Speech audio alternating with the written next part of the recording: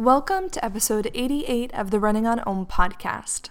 This is your host, Julia Hanlon, and I'm excited to have Julia Bleasdale, professional runner from Great Britain and Olympian, on the podcast. The Running on Om podcast is founded upon the belief that by sharing the stories of innovative minds, it can spark your imagination and deliver encouragement and insight in your path to personal growth and transformation. I want to take a moment to thank all of the listeners who've been really supportive of this show and its mission.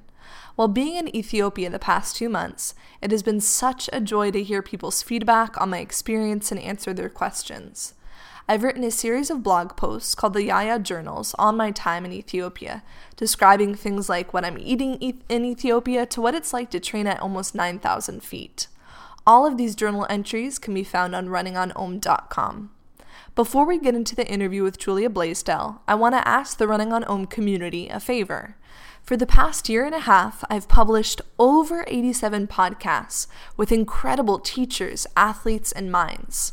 I would love to know what you, yes, you who's listening right now, your feedback on the podcast.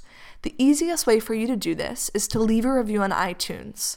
Your honest perspective will both help me better this podcast and also allow Running on Om to gain more visibility on the iTunes interface so that more like-minded people can find it. Leaving a review on iTunes will take you less than 5 minutes and make a world of difference. Let's jump into the show with Julia. I had the privilege of interviewing her in person at the Yaya village in Ethiopia. I've been living in Ethiopia working with the Yaya Girls Program, a trimester school for adolescent Ethiopian female runners focused on gender empowerment, English language learning, and running. Julia Bleasdale has come to the Yaya village numerous times, and this time she was here for a training block, and I had the privilege of really getting to know her on a day-to-day basis. We became both good friends, and she was truly a mentor to me. She is full of wisdom on running, training, and life, and I'm excited to share her story with you. In this episode, Julia tells her story of how she got into running, from balancing her passions of running and music in her youth to running competitively at Cambridge University. She reveals the challenging transition to professional running that was plagued by injury, the racing strategy behind running both the 5K and the 10K at the 2012 London Olympics, Julia's incredible experience racing in her home country for the 2012 London Olympics. What inspired Julia to first come to run in Ethiopia? Her advice on training at altitude. Julia's personal training philosophy. Why she loves trail running and her recent trip to Italy to run with Salomon's trail running team. Julia recaps her recent Greensand Trail Marathon, where she both won and set the course record. How to balance times for rest and recovery in one's training. Julia's unique perspective on the pros and cons of not running with a watch. Julia shares her take on why Ethiopian runners are among the best in the world. What Julia is excited about in her progression for the 2016 Olympics. All this and more on this episode of the Running on Om podcast. Oh. Welcome, Julia, to the Running on Om podcast. Hi, how are you doing? So I get to be sitting with Julia in Yaya village in Ethiopia, and we've had the past couple weeks being together, talking, training together, and it has been such a joy to get to know her and be inspired by her, both in her running and her life perspective. We'll hopefully get into both in this kind of interview, but I want to understand, why did you start running and when did you first lace up your shoes? Well, my father was a runner in his youth, pretty capable. Well, he sort of ran about 30 minutes for a 10K, and I think when I was about 6 or 7, we were on a family holiday, and every morning he went out for a run, and I sort of watched him go and thought, well, where does he go? What does he do? And I think one morning I just said, hey, can I come along? And I don't have many memories from that run, but I do have a very small memory of sort of scrambling through a lovely field of corn, and that's all I can remember. But once I'd gone for a jog with him or a little adventure exploring with him, I was hooked, and from then on we kept on going jogging together and looking at new places and exploring new places. That's so cool that your dad was your first running and training partner. When did you start running in a more organized way in a school or club system in the UK? So my running developed from there, just, running once or twice a week with my father. Then when I was around age 10 or 11, he took me to the local athletics club and I'd go to the track once a week with them. And it just was a kind of organic process that kept on growing.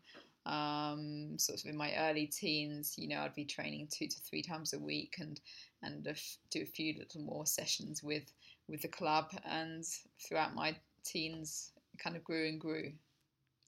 And you ended up running at Cambridge in university. What was that experience like? Was it a big jump up from high school? I don't even know if it's called high school in the UK, but how was that transition for you? So going to university, I mean, in my secondary school, I was still sort of training with the local club, and then going to university, there was a university set up. It's not quite the collegiate system in the US, and doesn't have that that sort of breadth of facilities offering. At Cambridge, it was quite old school training, gritty, a lot of cross country, but a lot of passion and inspiration. And I really relished and loved that training opportunity. The guys and the girls trained together. We got out in all weathers. We did some fantastic stuff in Wales and Yorkshire, and just had a lot of fun together, enjoying running, exploration, travel, and running through mud predominantly. There was also a bit of a track scene, but it was more about cross country at university. But throughout my 4 years at Cambridge, I progressed, and towards the end of my time at university, I think I was almost fit enough to make the men's first team. So it definitely did help develop my running, and I really had a great time. I know as a youngster you also were really heavily involved in music, and that was a really big part of your weekend life. How did you decide, at university that you were going to really focus on running as your extracurricular and not music as much? Well, throughout my teenage years, I spent Saturday mornings going to music school, and often I'd be at my music examination would fall on the same day as the county cross country. So I'd often go to my music examination even with my athletics vest on, and then in the afternoon I'd be running to try to make the county team for the inter-counties competition. So I enjoyed a healthy mix of different activities throughout my teens. When I went to university, I did initially immerse myself in a bit of music. In my first year at university, I was slightly injured. But, different phases of your life, different activities are sort of more dominant. And I just really enjoyed the sporting scene and the routine and the friendships I made there. And so that became more of my university scene than the music. Yeah, completely. After university, how did you make the transition to professional running? Was it a decision that you were like, I want to make the Olympics someday, this is a dream of mine? How did that unfold for you?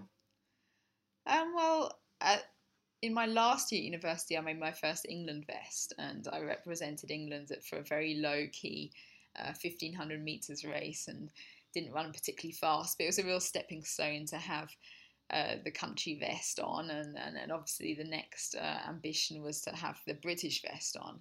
At that point, I probably wasn't really thinking clearly about an Olympic ambition. I mean, it's obviously everybody's dream, or many people's dream, to go to the Olympics, but it wasn't really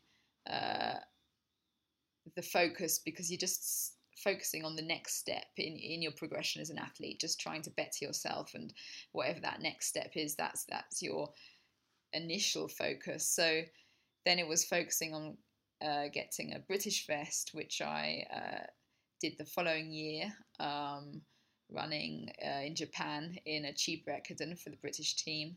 But then in my 20s, I had some significant injuries. I had a stress fracture in the interior side of my hip. And that took me out for a couple of years. I was on crutches for 2 months, and I just decided to step away or step back from the sport for a little while, give my body time to heal, and then slowly started returning to running. And I guess probably it was quite late in my 20s when I saw Shalane Flanagan win the bronze at the Beijing Olympics. I think that helped spark, real dedication and focus and drive that, right, in 4 years' time, the Olympic Games will be in London, and let's give it everything to see if that's possible. And it was possible and ended up going very well for you. When you look at the 5K and 10K, both of which you competed in, which one stands out for you as the race that you enjoyed the most? It's difficult to say. When you're competing over both the 5K and the 10K, my approach and my coach's approach at that time was to focus on the first competition. So we were fully focusing on the 10,000 meters, and the 5,000 meters was a bonus. If you run well in the first competition, it often fires you up, and you can transition well into the second competition off that bus. So we were very, very much focused on the 10,000 meters. And yeah, I mean, the atmosphere in the stadium for the 10,000 meters was absolutely incredible. I mean, but at other times you were running and thinking, well, this is just another competition. And then a few minutes later, wow, this is the Olympic Games. It was over the 10,000 meters. You do have a long time to think, but you also must concentrate because it's a long, long way.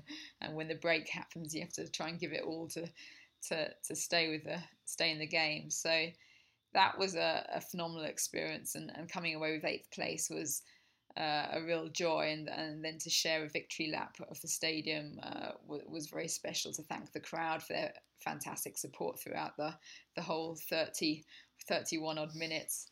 But then the 5,000 meters, which was 3 days or 4 days later, the heat, it gave me a second opportunity to do more laps of the Olympic Stadium, and it was almost a bonus where I could just relax and enjoy, and that would undoubtedly bring the best out of me. So it was nice having both events and getting 51 laps of the track, which I think is the maximum of any athlete.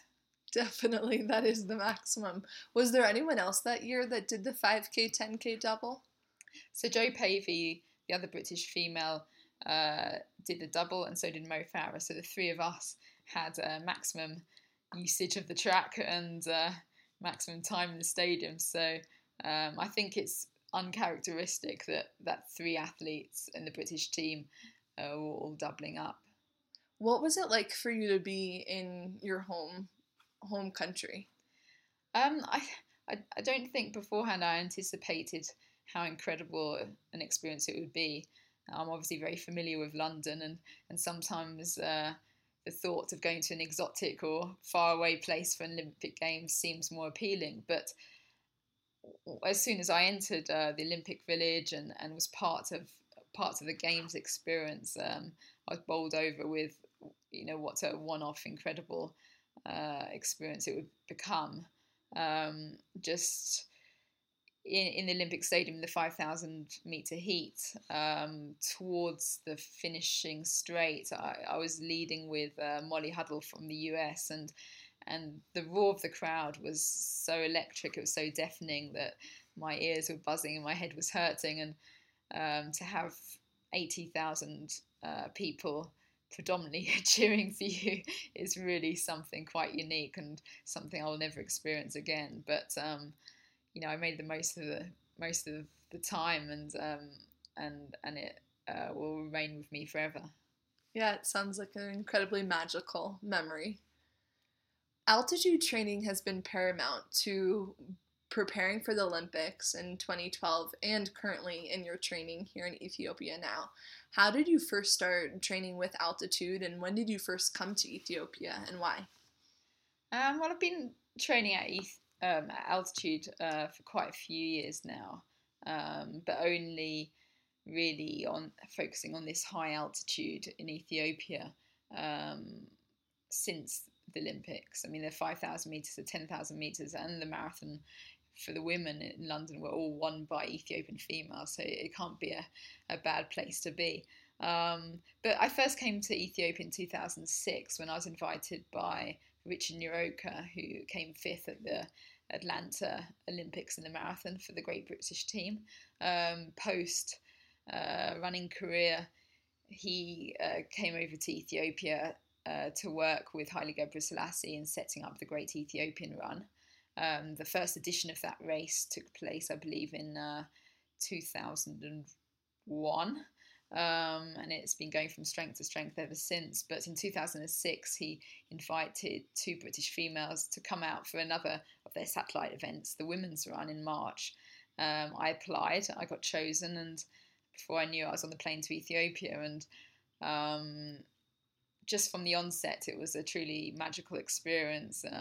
Richard immersed us in Ethiopian culture and way of life. We got on the taxis, we travelled around town, we went to different training locations, we met with different Ethiopian athletes and just absorbed everything. And it left a real big impression on me, and I've been coming back pretty much every year since, and also travelling in other areas of the country up to the Simien Mountains and to Lalibela. And but since the London Games, I've been having increased time in Ethiopia and really dedicated training blocks. There's now over here a Western style facility, a sort of a training camp. It's called the Yaya Village. It's not really a camp, it's more of a hotel, but it's the perfect location for athletes to be able to have everything catered for: food, drink, gym, access to trails, and massage. So I've been using this facility and reaping the benefits, training at 2,800 meters of altitude. What do you think is something that people don't know about what it means to train at altitude in comparison to training at sea level? For someone who's never come to altitude, what are some things you have to keep in mind? I mean, for myself, my experience, altitude works for many different reasons. It's not just the benefits of altitude training, increasing the red blood cell count, but it's also being in a training camp environment. It's about running slower for the same cardiovascular input. So slower running means slightly less intensity on the body, and therefore, and also running slower, you're clocking more time on the legs for the same distance. So I found that coming here, I can get a greater volume of training done.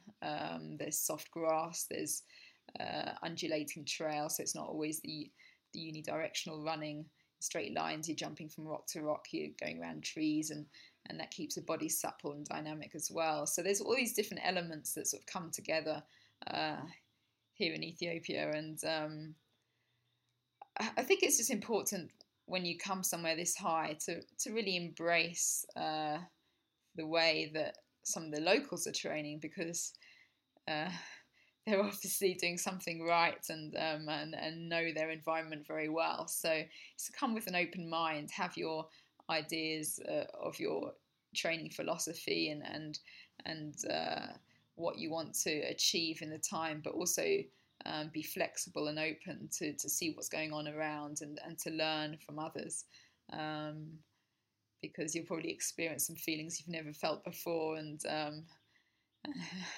but you can reap the benefits if you listen to the body and go about it the right way. What is your personal training philosophy right now? Well, for myself, what has shown to work and the way in which my body responds really well is to have a lot of training volume, but to not too fast pace, and to then do some intensity on top. So if I can get big training blocks done where I'm doing a lot of running at a good steady pace, but less focus on the intense workouts and just doing a couple a week, then I can keep the body running at a good pace, and not too slow in terms of needing recovery, and I can just stimulate the right systems in the intense workouts. So by getting week after week of those logged, I really can see good benefits. Definitely. And watching your training unfold here, something I love is how you really do explore so much of the different terrains here. I mean, just last week you ran from the Yaya village to Addis, which was about over 15 miles for sure. And you had paved your own kind of path in getting there, an own trail. Talk to me a little bit more about your love of trail running and exploring and your recent trip to Italy with the Salomon team, where you got to get a window into their world. Why do you love the mountains? I'm not sure. I think the mountains lie deep within my blood. My parents met in the mountains and have been taking me there since a young age. When I say the mountains, I'm referring actually to the Alps. And many members of my family have, been hiking and walking in the Alps, and so something about the hills and the rolling terrain really sort of lies close to the heart and appeals to me. But also just a sense of exploration, just sort of roaming free in the environment, just observing nature and just enjoying undulating trails. Where you're jumping around, you're feeling your legs flow when you're fit, and sort of dynamic movement that you get on that, as opposed to a sort of a road or the track. Maybe it's something also to do with the nature of the way my body moves. I'm very flexible, I'm very dynamic, and I actually feel more stable on a trail than I do on a very smooth surface.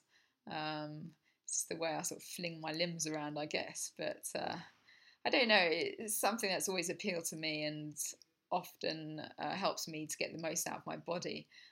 Sometimes I'm doing my tempo runs on very undulating single track when other people would never ever consider doing that. But when I feel that I'm floating or flying along a trail and my heart's singing, then I get the best out of my body. So that's I guess where my heart and my joy lie. But travelling to Italy last month with the Salomon team, it was really refreshing to see a different kind of running event. I'd never been to a sky running event before, and doing a training run with some of the top trail runners was a lot of fun as well. They seem quite fluid and more relaxed in their approach to training, and it's interesting to bounce ideas off them and share passions and joys for the hills, and who knows what will happen in the future. I definitely hope to explore the trails more in competition. Definitely. And I know you did a trail marathon more just as a fun training run for yourself. Will you tell a little bit more about that story and what inspired you to jump in that marathon? Because it was your first official marathon race. Yeah. No, I used to live in the Surrey Hills, which is just an area of outstanding natural beauty to the southwest of London. It's not far away from London, in fact, maybe just around 30 kilometres, but within the Surrey Hills is the highest point in southeast England. It's not particularly high. It's just under 1,000 feet. And at the top of that hill, there's a tower called Lethal Tower, built to get the highest point above 1,000 feet. But in the build up to the Olympics, I lived in the Surrey Hills, and often my evening run would be running up to the tower, touching the tower, and running back down again.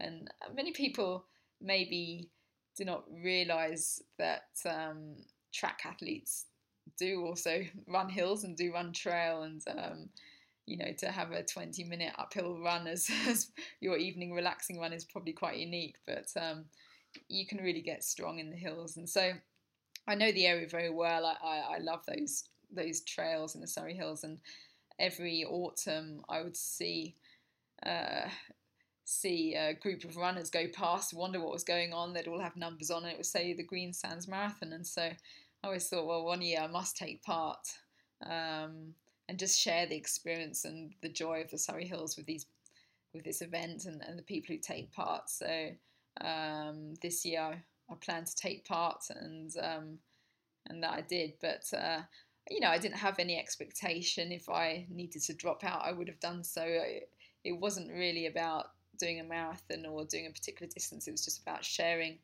my love of that area with a different group of athletes. And it was really, really good fun. I mean, there was just such camaraderie between the group, and there was about 150 athletes, and off we went. It was an out and back loop, and on the way back, everyone was cheering me on and high-fiving me, and it was quite a tough course, to be honest. I mean, there's 1,100 meters climb, there were steps, there were stiles, there were gates, there were puddles, there was sand, but all of those challenges just added to the joy, and I pretty much tracked the leading man till probably about 21 miles, and then saw my opportunity on a nice fast downhill sandy descent, and then took the lead and just flew down the hill, just enjoying myself with the wind in my hair, and came into the finish line not having worn a watch. I was quite surprised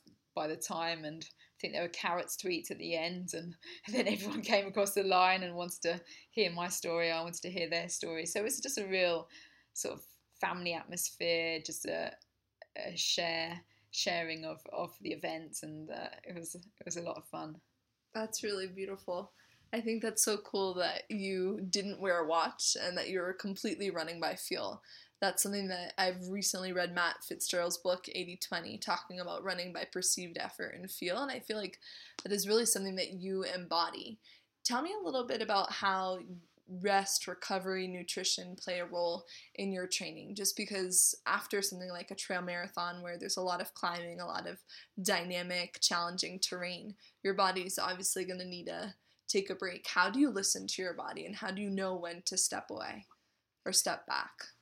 Yeah, I think it's maybe something that you just learn over the years, and the more miles you run, and the more competitions you do, and you just maybe the more injuries and mistakes you've made.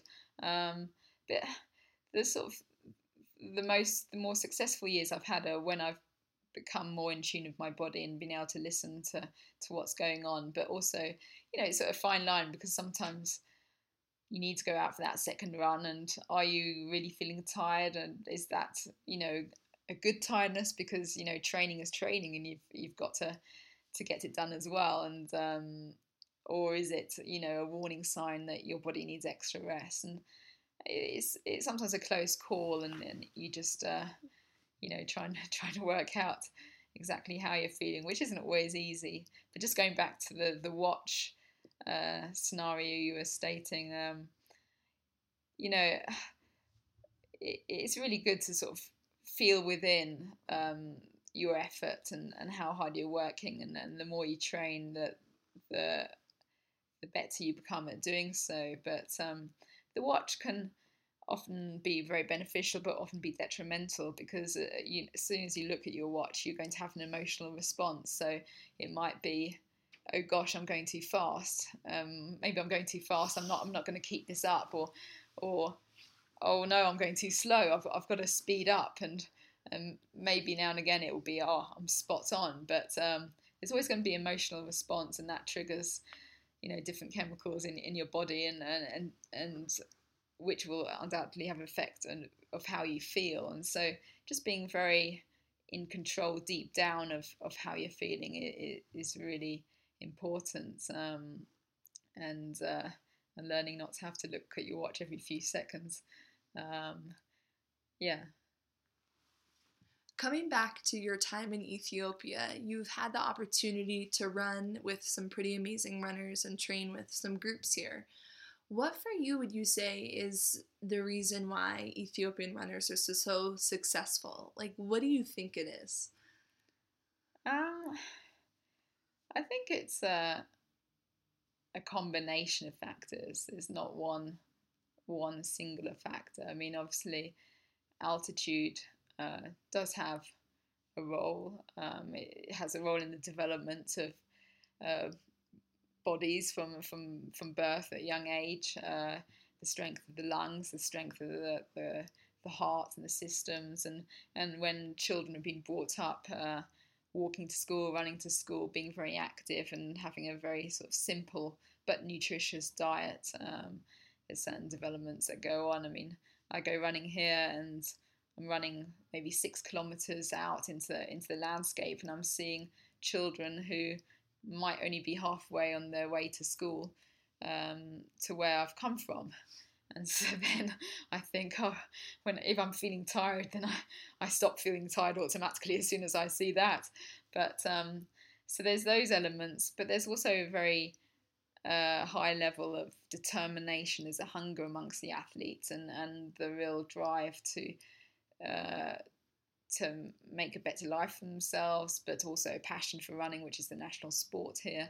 There's a lot of good role models amongst the highly successful athletes here, and there's also a very large pool of people who are running twice a day and training to a very high level. So when you think about the UK, for example, there might be, well, maybe 100 long distance runners who are training twice a day full time, or something of that nature, and here you're talking 20 times that amount. So there's a large pool just even here in Addis Ababa, and from that large pool there will undoubtedly be a few remarkable athletes. So it's a combination of things. What athlete here have you found has inspired you the most? Someone who's remarkable, whether they've made it into the international scene or someone you've had the opportunity of training with who's maybe on their road there? So many different athletes have given me all different experiences and perspectives and in sort of forms of inspiration. I mean, Haile Gebrselassie is obviously a global inspiration. He's a remarkable and unique athlete with the biggest smile on this planet, I believe.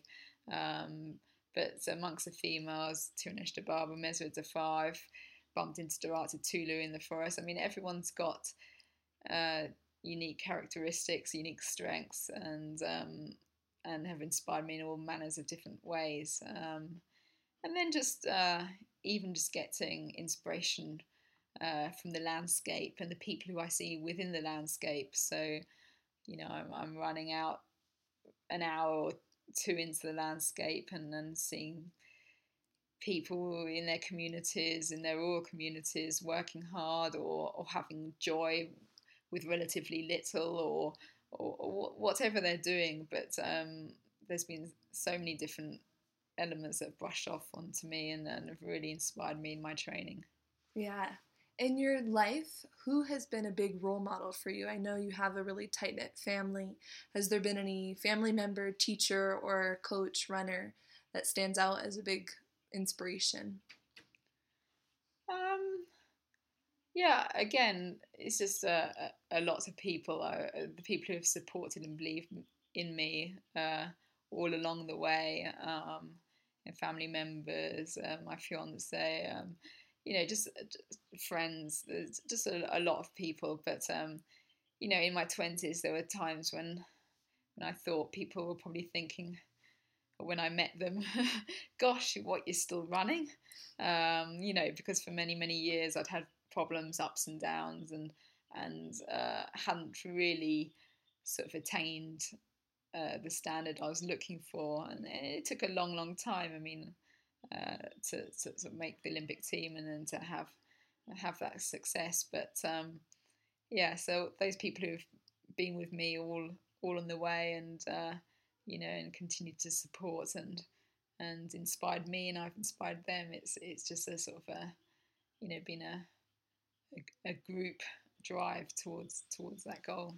Yeah, it's been definitely a collective effort. I mean, even I remember you describing to me after the Olympics having a picnic with your family just right outside the stadium, and how kind of beautiful and what a homecoming that was. Yeah, it was just great to be able to share the experience with so many of my family and friends, and even a year before the Olympics, some of those friends were asking, well, what event are you going to be doing? And I was kind of half-heartedly saying, I'll be in the 10,000 meters, and then the realization came that many of these friends had spent a lot of money for for some expensive tickets, so I better darn be there. So I better, pull my socks up and get on with it. So it was just nice that so many people believed and wanted to be part of the journey. When you look ahead in this next year, the next couple years, 2016 Rio, what is exciting you with running? I think what's exciting me most is every time I'm coming to Ethiopia, I'm feeling stronger and stronger, and I believe it can play an important role in my progression to 2016. I mean, this year I ran 15:06, winning Carlsbad 5,000 in April, and before then I'd been in Ethiopia for a big 6-week block, and just had 6 weeks of very good high volume training, not too much intensity. I'd come back, I'd done a few little sharpening up races, and then performed in Carlsbad, and that gave me real positivity, that training at altitude and putting in some good miles, I can get strong and sort of push on, because before 2012 when I ran at Carlsbad, it was in the range of I think I ran 15:47, so I almost knocked off 41 seconds. So going forwards, each time I'm coming back to Ethiopia, I'm getting stronger, and now I feel that I'm at the point where I can embrace more training with Ethiopians and high-level Ethiopian groups. So in this winter and the next, I hope to really sort of push on in the training and to embrace some of that training and see where it will take me. Beautiful. To close up our interview, I have a few fun either-or questions. Early bird or night owl? Early bird. Tea or coffee? Coffee. Maybe this one's a given, but mountains or oceans? Mountains. And the last one is, if you had a superpower, would you rather fly or be invisible? Gosh, I'm not sure about that one. I guess fly. To get a good view of the landscape in the mountains. Thank you so much, Julia, for sharing your story on the Running on Om podcast. It's been a really lovely time. Thank you. I've really enjoyed it. Thanks for listening to episode 88 of the Running on Om podcast with Julia Bleasdale, professional runner from Great Britain and Olympian. Before I sign off, I want to ask the Running on Om community a favor. For the past year and a half, I've published over 87 podcasts with incredible teachers, athletes, and minds. I would love to know your feedback on the podcast, and your honest perspective will allow me to better this podcast and for the Running on Om podcast to gain more visibility on the iTunes interface so that more like-minded people can find and benefit from it. Leaving a review on iTunes will take you less than 5 minutes and really make a world of difference. This is your host, Julia Hanlon, and I hope you have a beautiful day.